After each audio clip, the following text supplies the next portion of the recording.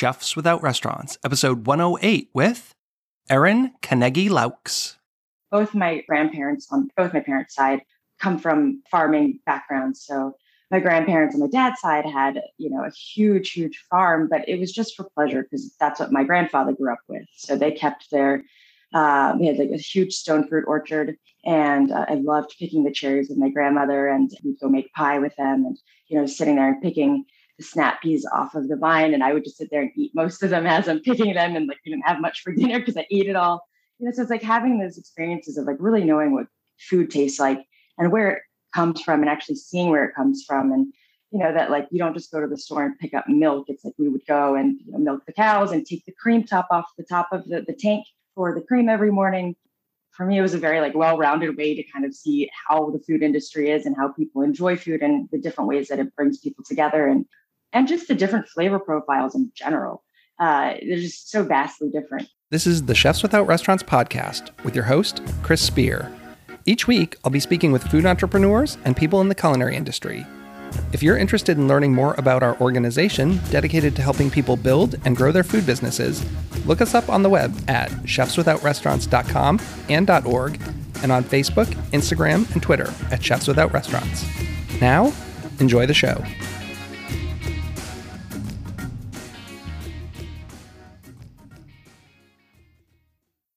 Welcome to the Chefs Without Restaurants podcast. I'm your host, Chris Spear.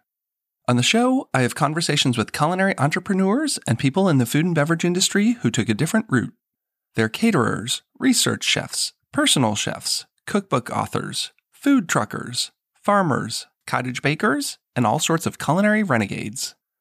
I myself fall into the personal chef category, as I started my own personal chef business, Perfect Little Bites, 11 years ago.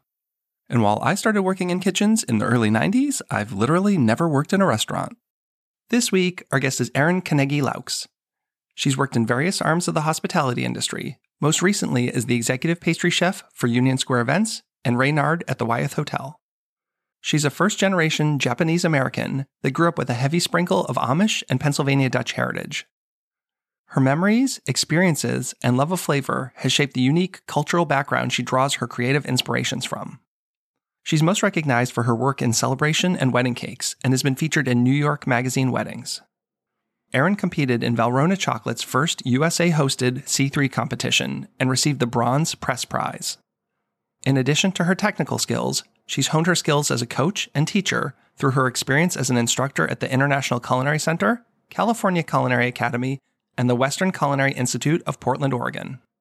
Past colleagues often refer to Erin as the MacGyver of pastry, which has helped her in the ever-changing world of food. On the show, we discuss her upbringing and how it shaped her culinary style. We talk about her career path and her role as a culinary instructor, which now includes virtual instruction. Find out what her favorite ingredient is and how to work fish sauce into a dessert.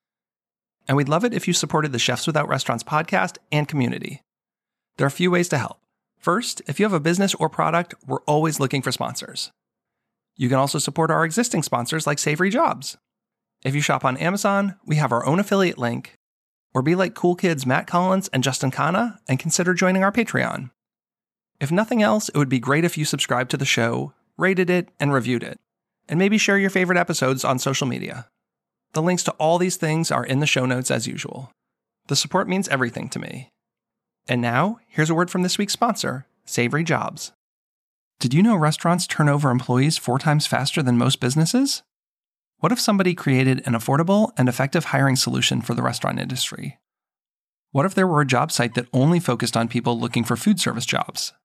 What if that site only cost $50 a year to advertise for every job your restaurant needed? Forget the big corporate sites like Indeed and Monster. Our sponsor, Savory Jobs, has a job site exclusively for restaurants. The best part is, Savory Jobs only charges $50 for an entire year, and you can post all the jobs you want. And for our loyal listeners, use the code SAVORY10 and get 10% off. That's SAVORY10. So go to savoryjobs.com and discover the job site that's shaking up the industry. And remember to use SAVORY10 for 10% off. And now, on with the show. Thanks so much, and have a great week. Hey, Erin, welcome to the show. Thanks so much for coming on. Hi, Chris. Thanks for having me. I'm so glad we could catch up. I can't wait to talk to you about all the delicious things that you're cooking and making and what you're up to these days. Thank you. I'm glad to be here. And yeah, it's been a new world.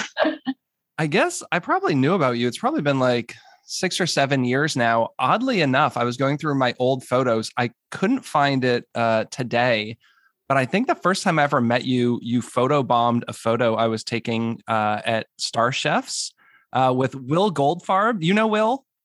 Yes, he's one of my good friends. So it was this weird thing where like I was super excited to meet him and I wanted to take a picture and he randomly grabbed you off the side and threw you into the photo. And I don't think I knew who you were at the time. And I was like, who is this person? And why is he dragging her into our photos? So that's somewhere. And it just like stands out in my mind. And like years later, I've had way more conversations with you than him. And I just think it's pretty funny that that's kind of how I first, I guess, met you. I don't even know that I introduced myself, but. He's so good at that. Just springing it on you. Well, I've really come to love all the stuff you're doing. I mean, your food looks delicious. I unfortunately have not eaten much of your food, so I guess we'll have to fix that at some point. Definitely. You've probably had it at some Star Chef event, I'm sure. I probably have. You've done some cooking there, right? Yeah. There's always so much going on. It's like 3 days of chaos and, just kind of running around, shoving a bunch of food and cocktails into your mouth. And then, you have to go back and look at the photos afterwards to kind of remember what you did. That is my experience as well.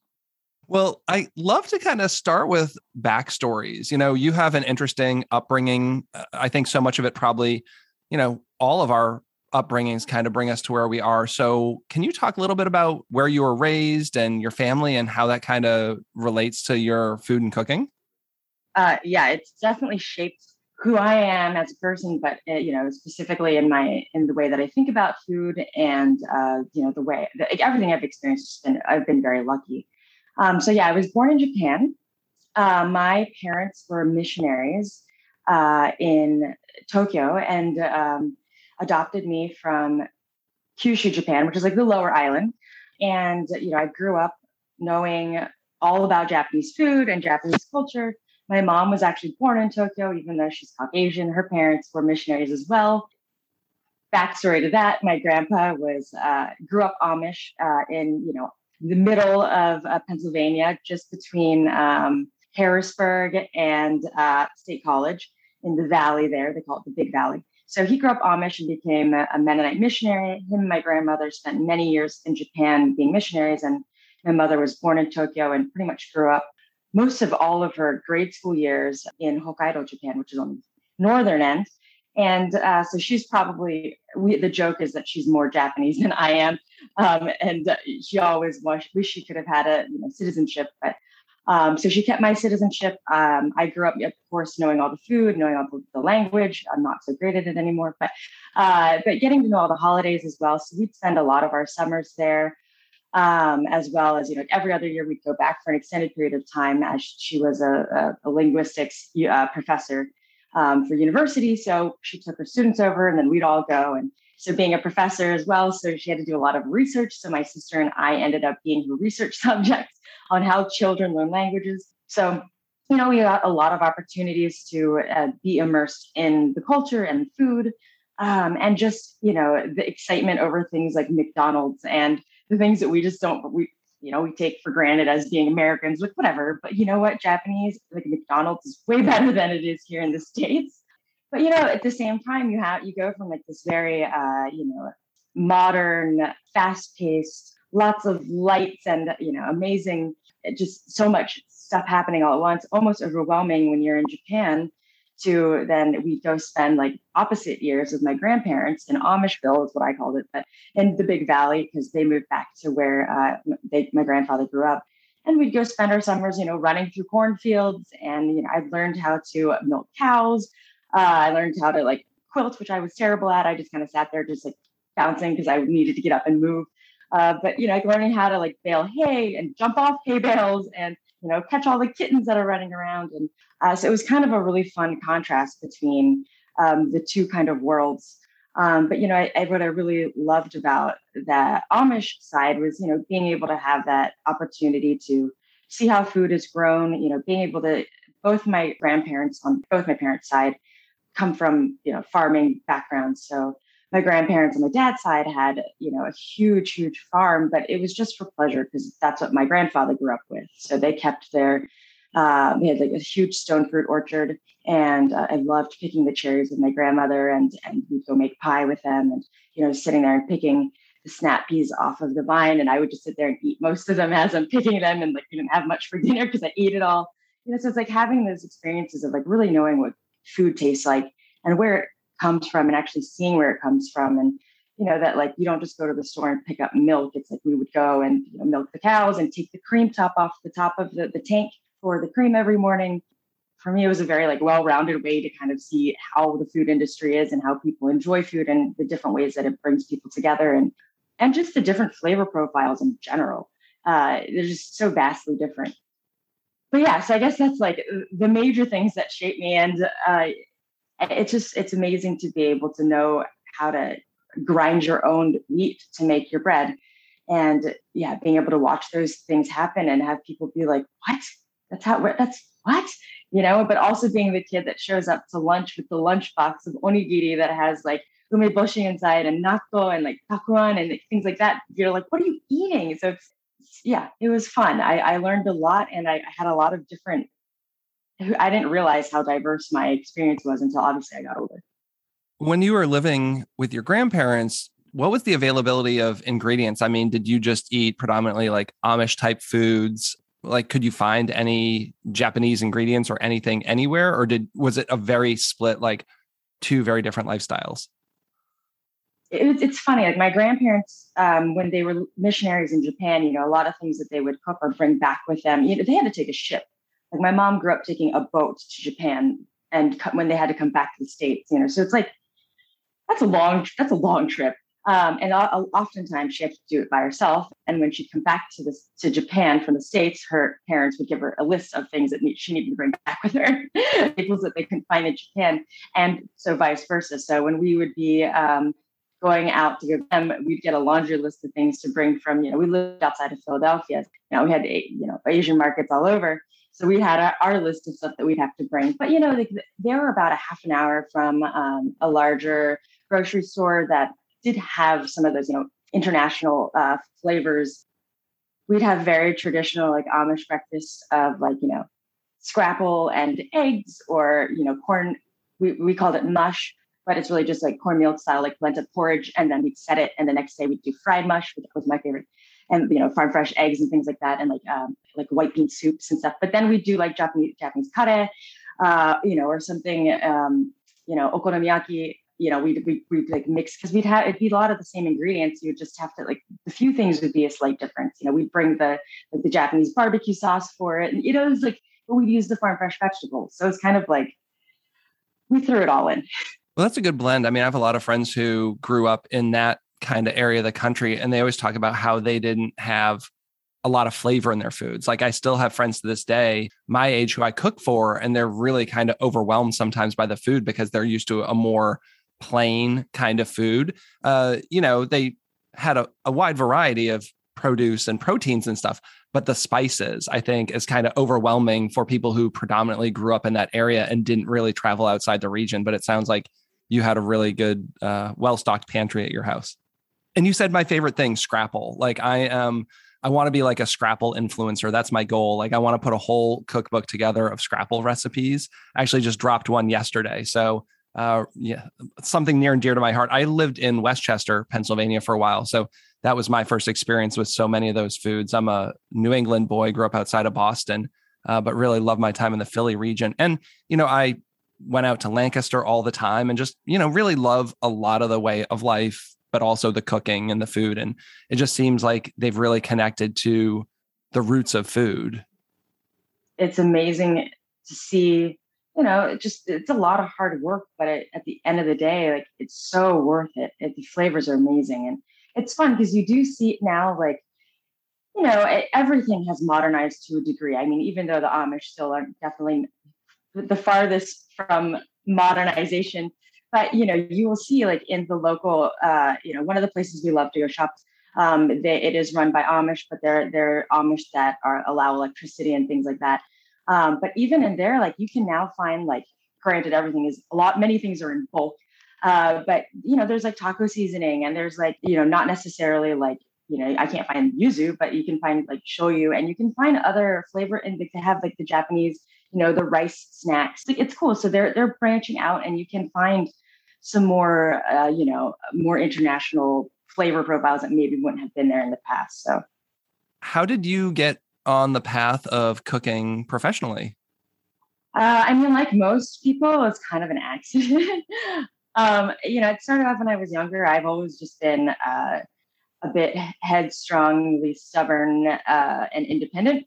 And, went vegan at a younger age and decided like, okay, well, you can't make me this. I'm just going to figure out how to make it myself and, make myself dinner.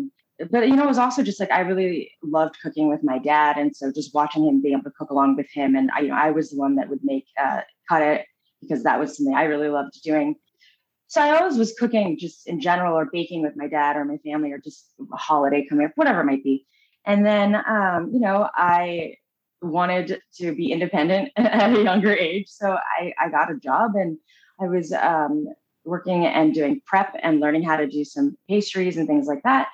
And, eventually then I worked myself out of that job and ended up helping somebody, a good friend of mine I still go visit when I go home, but he opened a ramen shop in Eugene, Oregon, and he was making his own noodles, and that was one of the first that was super crazy for Eugene, Oregon, to have a Japanese guy come and decide to make his own fresh noodles and open this whole shop. It's still open today, which is awesome. But I loved it, and I loved that.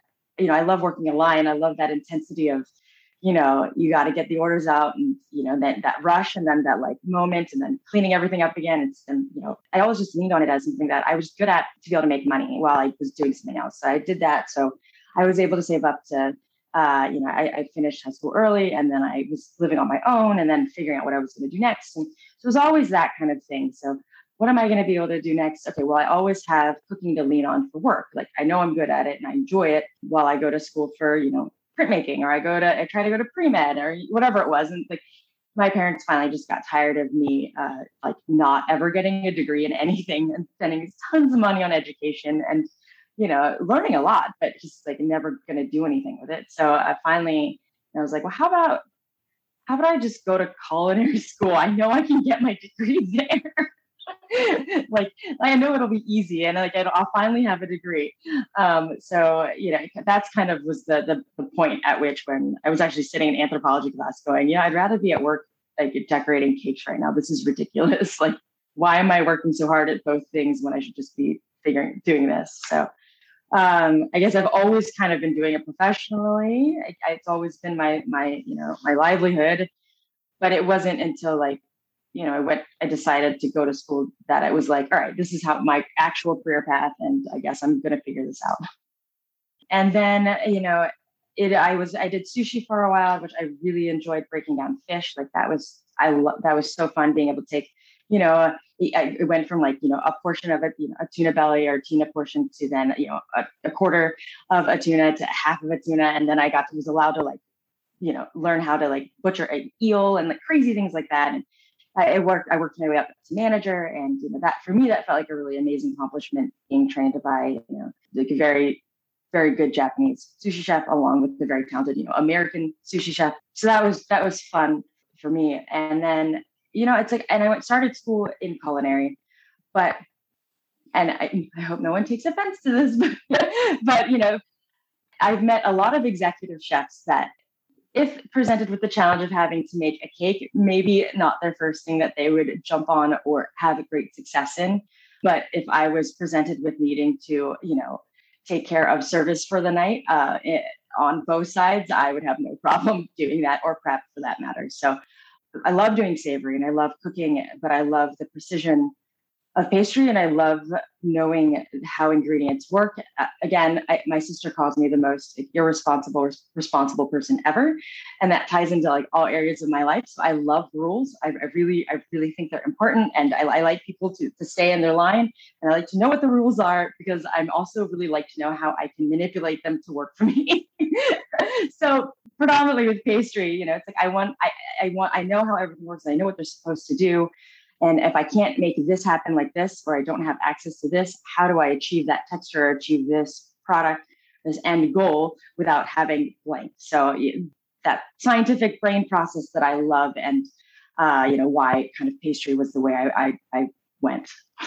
So is that important for you to kind of find some constraints that then you have to work around? Like, does that fuel your creativity? Yeah, I love it. I mean, I love being presented with, here's this, like, what would you do with it? Like, that's really fun, but it's also like, that's way too open-ended. Like, you've got to give me some more guidelines. Do you want hot? Do you want it cold? Should it be sweet? Should it be savory? Then I kind of like, what do you need? But when it comes to like, I love living in San Francisco, and like everyone's like, oh, it must have been so amazing to have like everything in season all the time and yada, yada, yada, yada, yada. And I'm like, yeah, it was great, but it's kind of boring. Like everybody's doing the same thing. Everybody doing the same thing pushes you to try doing something different. But it's like, it's kind of boring. So moving back to the East Coast, and like having seasons and having to get creative, and the dead of January when it's like not really apple season, and it's like citrus and like tropical fruits, great, but it's not really local. What do you do? Like, what else can you preserve? Can you ferment? What other ways can you prolong something that was, at its prime ripeness at one point? Or how can you get creative with what you do have and make something really incredible from that? So I love the oh no moments, but I also love that, like, here's your box, figure it out. Yeah, that's where I have my most success. I like when customers have certain restrictions or something. Like, I do customized menus for people.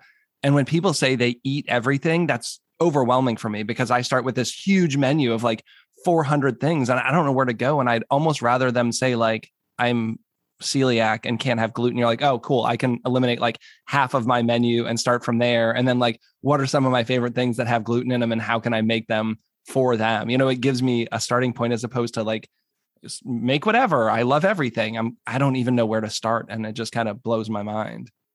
Well, it's a fun challenge to be like, oh, I'm gonna figure this out, and you're gonna love it. And I feel like you're gonna love it.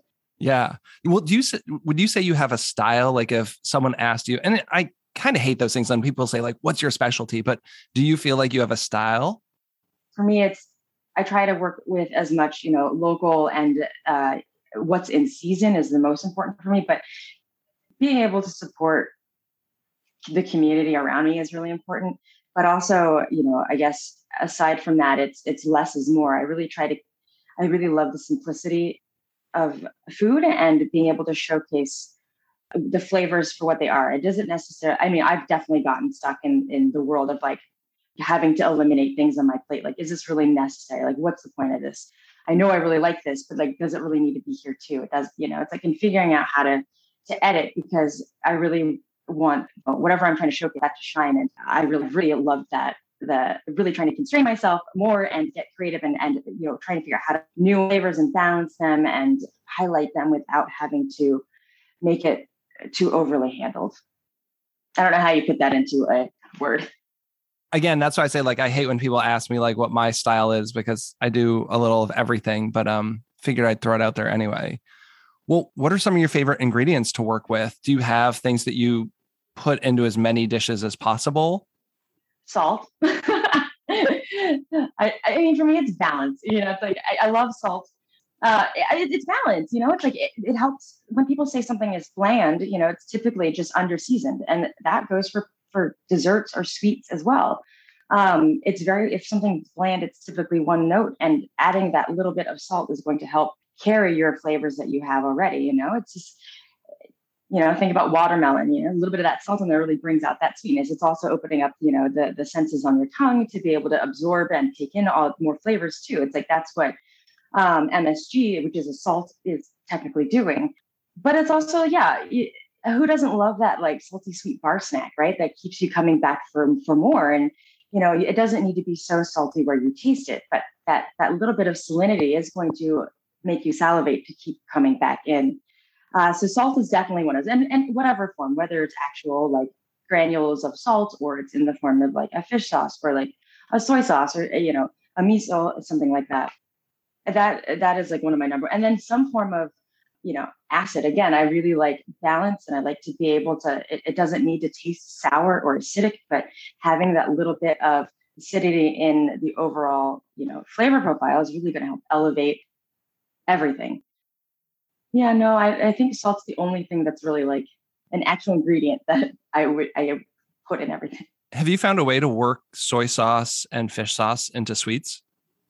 Definitely. There's a way to do it where, it's kind of like, in my head goes, it's like taking an anchovy, and people are like, I hate anchovies, right? But you take them, you take the bones out, you wash it, and then it's more mild. They're able to get the saltiness, but it's not fishy so much anymore. It just has like, people are like, oh, it's like Caesar. And you're like, yeah, it's just an anchovy. You're able to mellow it, but it still carries kind of that, for me, it's still an umami-ness, but I don't really find it fishy, but I get that it's fishy for a lot of people, but it's still kind of like that umami-ness to things. But with fish sauce, definitely, like if you bring it down to where it is, a caramel, I usually cook it. I add a little bit of water and like add sugar and just slowly reduce it until it caramelizes.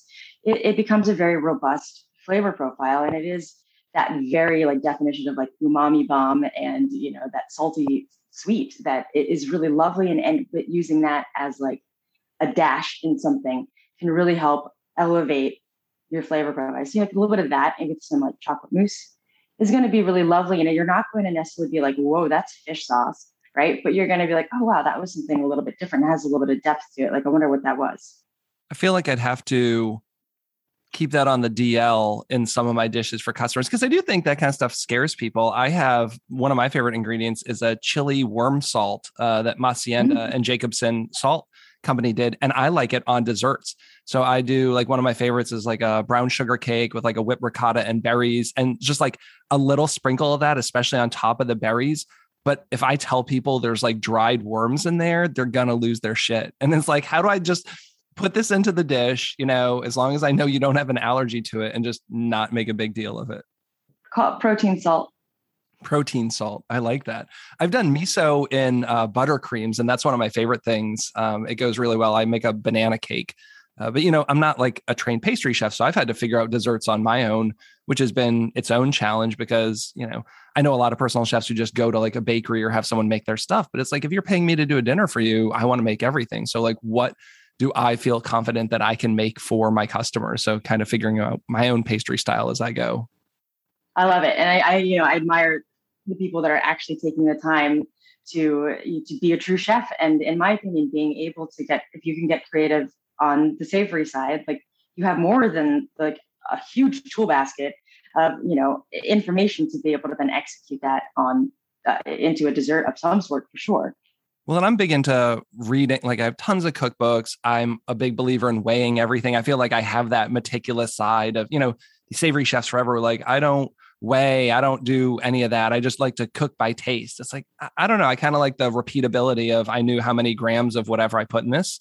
And then next time, if it needs to be a little less, I can take it down by, 10 grams as opposed to just kind of guessing. That doesn't really make sense to me. Funny enough, though, I still do. I've gotten better about how I actually document, but I approach pastry in that very way. I'm like, okay, it needs a little more, And then I get like, my sous chef being like, chef, how much did you put in there? So, I've tried to get better about like weighing out whatever is my like amount. And then knowing that was like 100 grams that I started off with, so that by the time I'm done adding to taste, I can go back and be like, oh, cool, I used like 47 grams. Great, we can write that down now. But yeah. Well, some you can freestyle, but like this past week, I was making chocolate truffles and I had lost the recipe I had used before and trying to get the right amount of like chocolate to liquid to filling. I had to make a couple batches. Like I made them like, it's too thick. And just like, I wish I had that recipe, because that's not one of those things where I can really say like, oh, it needs a pinch more liquid. It's like, I made these, they set up too hard. Like I need to back it out somewhere. Writing things down is key. Yeah. So what are you doing for work these days? So I just started back teaching again. I taught for about a total of 10 years. And that was about 10 years ago that I stopped teaching. And, I love teaching so much. For me, it's just personally and like selfishly, I loved being able to really do a deep dive into ingredients and how things work and problem solving. Like I saw almost like anything that could go wrong, I saw go wrong, and figured, how to figure out what happened with it, how to fix it, if I can do anything to make it better, or like, wow, there's no coming back from that. It's like I really feel like you learn the most through fails. So through those 10 years of teaching, it really taught me how to get creative. And like everybody's talking about this pivot word. It's like I've been pivoting for the last 22 years of my career. Like I'm that young. So a lot of people like, oh, those who teach can't do. But it's like for me, it was really honing my skill set and becoming, obviously helping me become a better teacher, but ultimately then just a better manager, and leader in general, because it's teaching me how to communicate and to really realize that the mistakes are a positive thing. And, we try not to repeat them, but, to take it in and that it's great. So I'm back teaching, which I love, but it's a totally different. I'm converting now, which I thought was a joke. I kept seeing the ads come up on LinkedIn, and I was like, no, like it's somebody totally just messing with me.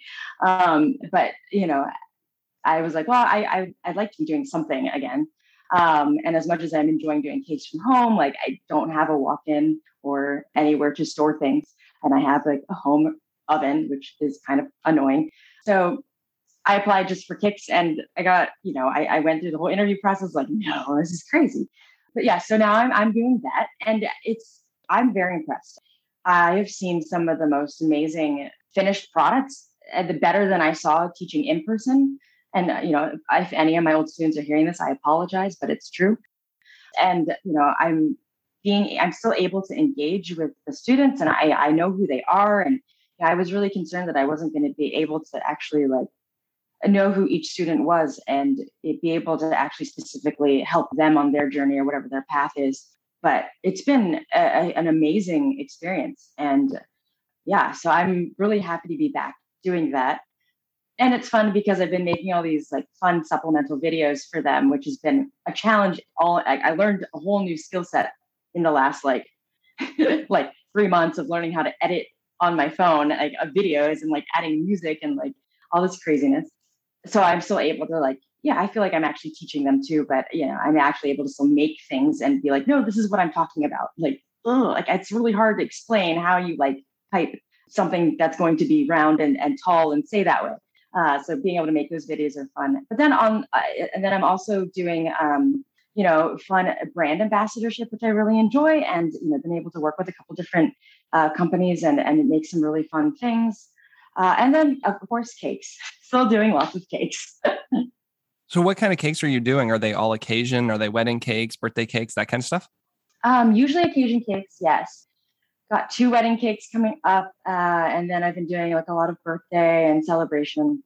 So you're making your cakes at home. Is that what you're doing? You're using them there. And then, then you don't have to have the overhead of having a huge commercial kitchen or any of that. If you're going to keep your business small, I guess that's where, the challenge comes in, right? Because I have a lot of friends who do this as well. Well, I see you're also now on TikTok. So, content creation, I think, is a whole new thing that people are really getting into. It's insane the amount of work people are putting into their videos and stuff at home. And I'm still trying to figure out how to best make videos and do video editing. I'm not quite ready for that, but it looks like you've, jumped right into that. It's been a long journey waiting to happen, I guess. My sister she's TikTok famous, let's say. And she's been doing videos for, the last a year and a half or so, maybe 2 years, I'm not sure, but she's incredible at it. And she's been trying to get me to do videos forever. And so she's been really helping me on like, how do I do this? What do I do with this? Like, does this make sense? Is this good? What should I do? Like, so I've got a really great guide.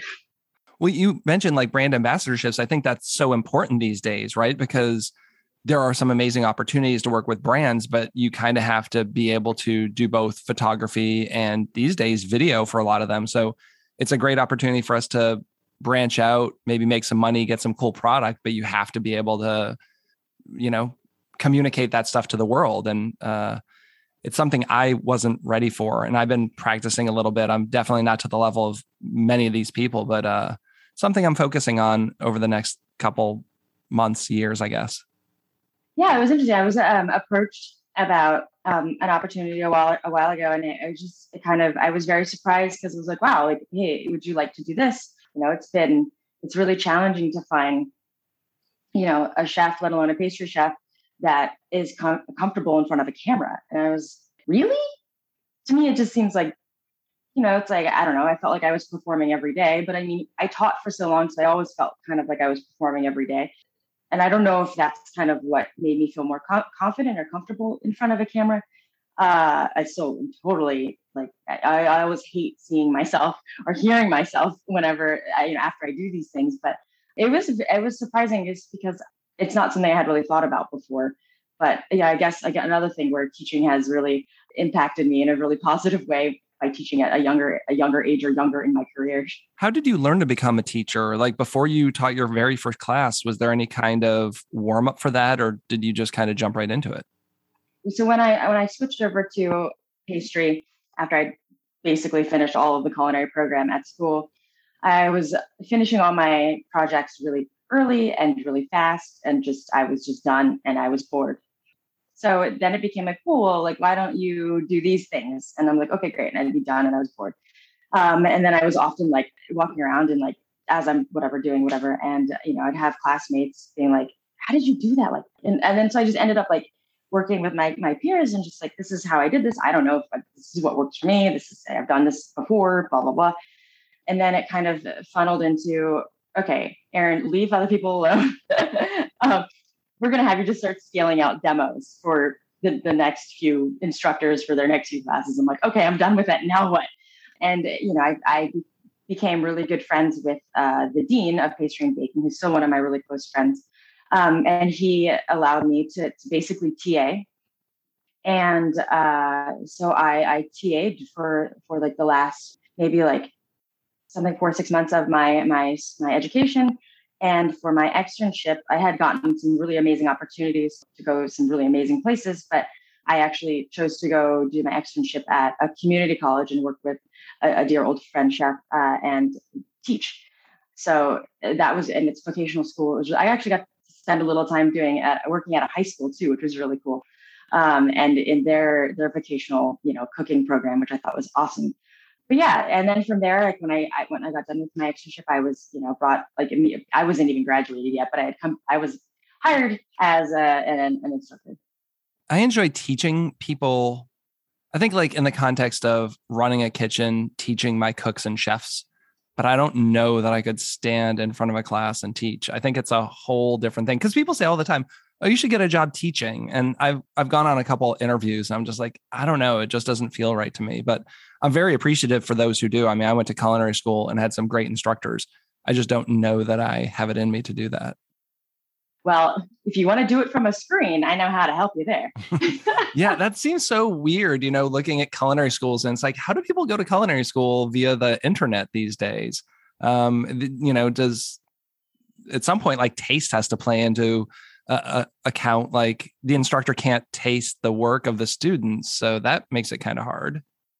Yeah. They've done a really great job of creating a really like interactive like tasting wheel to be able to decipher down to like those little hidden, umami things, an actual word for it and like a way to describe it. And like, are you tasting this? Does it taste more like this or this? And being able to like, well, it tastes more like this. And it's kind of fun because it's like a game, you're really like, oh, is it like this or this? I'm going to go choose your own adventure. But then it really kind of helps narrow down what you're tasting so that it is a little bit easier to have that, dialogue. But then, there is lots of interaction with the students in terms of when we're actually like live with them, whether we're like, it's not really even lecturing, we're providing an interactive deep dive on the material. And so if anybody's comes in like, it didn't have quite the flavor profile I wanted, what do I do? Being able to have those times to actually talk it out. But, the caliber of student is really impressive because you have to be a self-starter. You have to want this. It's a lot of work on your own as like your own person to know the material and to, make sure you're covering everything that needs to be covered and finding all the research materials to bring everything together. And because of that I think that's also made this so much more rewarding. These people are going to school at the same time as like having a normal life and raising children or, working 2 jobs or, taking care of parents or whatever they're doing. And it's amazing that they find the time to read the textbook and to watch all the videos and either come to class or watch the archive of the class and, and do the production and submit their work. It's incredible. So. Are you planning on doing this for a while? And I guess the follow-up is like, what are your goals for the future? I mean, do you have a path laid out of kind of where you want to be over the next few years? Man, I keep getting asked that question, and I hope to teach for a while. I enjoy it's something that nobody ever teaches for the money. Let's say that much, right? That's not why we do this. I do this again because I would never want to move into another position. I don't want to move up. I don't want to become this. Like I really love working with the students aspect and being able to share my brain and everything that I've absorbed and learned. And I don't want to be a gatekeeper in a kitchen. The amount of chefs that I've worked with that are like, oh no, just you're doing it wrong, move. And then you're like, oh well, can you tell me why? What can I do better? How can I improve on this? And they just shut down and they just do it. So I'm trying to help eliminate that concept and person. But then, aside from teaching, I have no idea. I hope I can have more opportunities doing a branding work. And, I love being given a product and being allowed to create whatever I want out of it and making it accessible for anyone to be able to recreate. I've been really enjoying doing these live cooking sessions. So I'm hoping to do some more of that. And I love doing things on camera, and it's been really fun. So I just recently had the opportunity to team up with Bon Appetit and Quaker Oats. And it was such a fun experience. And I got to meet a lot of really incredible people. And who knows? I'm up for any of it. Being open to new experiences. I mean, I talk about this all the time with guests. The world is changing so quickly that the things that we end up doing are not even things you could have conceived of. Like I went to culinary school and graduated 20 years ago. Like most of what I'm doing now didn't even exist. Like the idea of being a personal chef didn't exist. Podcast didn't exist. Kind of like all this stuff, like working with brands. I'm sure there were some people, but it was probably like Emerald. Like how many people had like brand deals and worked with big companies? Like that was a rarity. And now all this stuff, it's just like you have to be open to the serendipity of, the way the world changes and new opportunities. Definitely. And I'm loving it. Well, who's someone you think everyone should know about that is maybe under the radar? I like to say, like, who's a badass that more people should know about? Oh man, there are so many people. Ali Spars won at Winner Winner. She is incredible. She's tenacious, and she has just really done a beautiful job with the pastries there. And we got to work together. I got to have somebody help me out with my enormous tasting that I did for Units for Hospitality Group. I was in there for like 4 days, like made tons of food, but it was awesome that I was allowed to have somebody help me with the productions. And she came, we had never met before. And she had just moved here from Philadelphia, and we connected through a friend, and she came and just was a rock star. But then seeing like everything she's done since then has been amazing. She's definitely come into her own. She was a little nervous in the past about, being able to take on this role as, pastry chef, and she's doing amazing things with it. And then I have a old sous chef, Amber Fitzgerald, who's now out of Florida, Jacksonville, I believe. And she is a powerhouse. She is a powerhouse. That girl and production is amazing, but she's just started her own company, specializing in Jewish sweets. And some of the things I had never heard before that she had made for me, and it was just mind blowing. Like this tin can bread thing, I don't remember what it's called, but it was just so good. Anyways, she's producing and selling, and I don't know how she's keeping up with everything, but it's a beautiful, so gorgeous, and I'm so proud of her for having this opportunity of a pandemic to be able to really like branch out and start working for herself. And another of one of my old cooks, Siobhan Spirits in Portland, Oregon, is doing the same. And her cakes, I'm so proud of her. I know she really wanted to learn more and do more with cakes.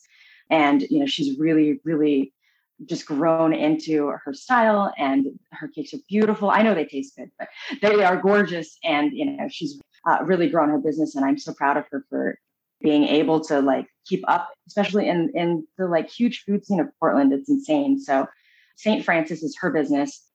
Awesome. Well, I don't know any of them, so I always love to have my guests share some love so that our listeners can find new people. Well, that's why I love, Star Chefs doing the Rising Star and being able to see all over, the country who's doing what and think, oh, yeah, that sounds amazing. Love to go try that. Or, it's a great way to be able to be introduced to people doing really amazing things.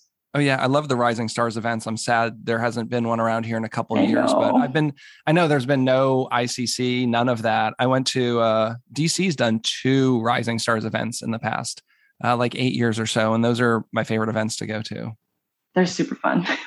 Well, then I guess similarly, who would you want to stage for or shadow just for a day? Like if you could go work for someone, who do you really admire? David Kinch, hands down. I already asked him and he thought I was crazy. I would love to try his food. I've never even tried his food. So that's on my list first, but he's so interesting. And I love his first book, but I also really like he's got the new book out, which is a little more accessible. The Manresa book is great, but I look at that and there's no one dish I'm going to make start to finish, just like kind of out of my capabilities. But, I really like his approach to cooking and food, and I find him super interesting. USHG does this, has the Lexus, Lexus Intersect up here in New York. And it's basically like an incubator, not incubator. It's a rotating pop-up of chefs. And so currently it's David Kinch and Manresa. So when they were doing it, Friends and Family, my husband still works for me. We got to come in for Friends and Family. And while David was still here, and I don't fangirl about much, but I got to meet him and the food was amazing. And I was like, when can I come? And he's like, you're insane, but maybe one day. And I always talk about resources. So what are some of your favorite culinary resources? Like, are there websites, cookbooks? Like, what do you just love to dive into? I mean, number one, I always am looking at how baking works. It's just, in terms of a glossary of, just detail into, I love Harold McGee as well, but this is a little bit more detailed specifically into ingredient and ingredient functions together. So that is something I always love, just because what is this again? How does this do this? How? And it's not always I want to search for it on the internet because that's not always accurate. So how baking works is number one tops.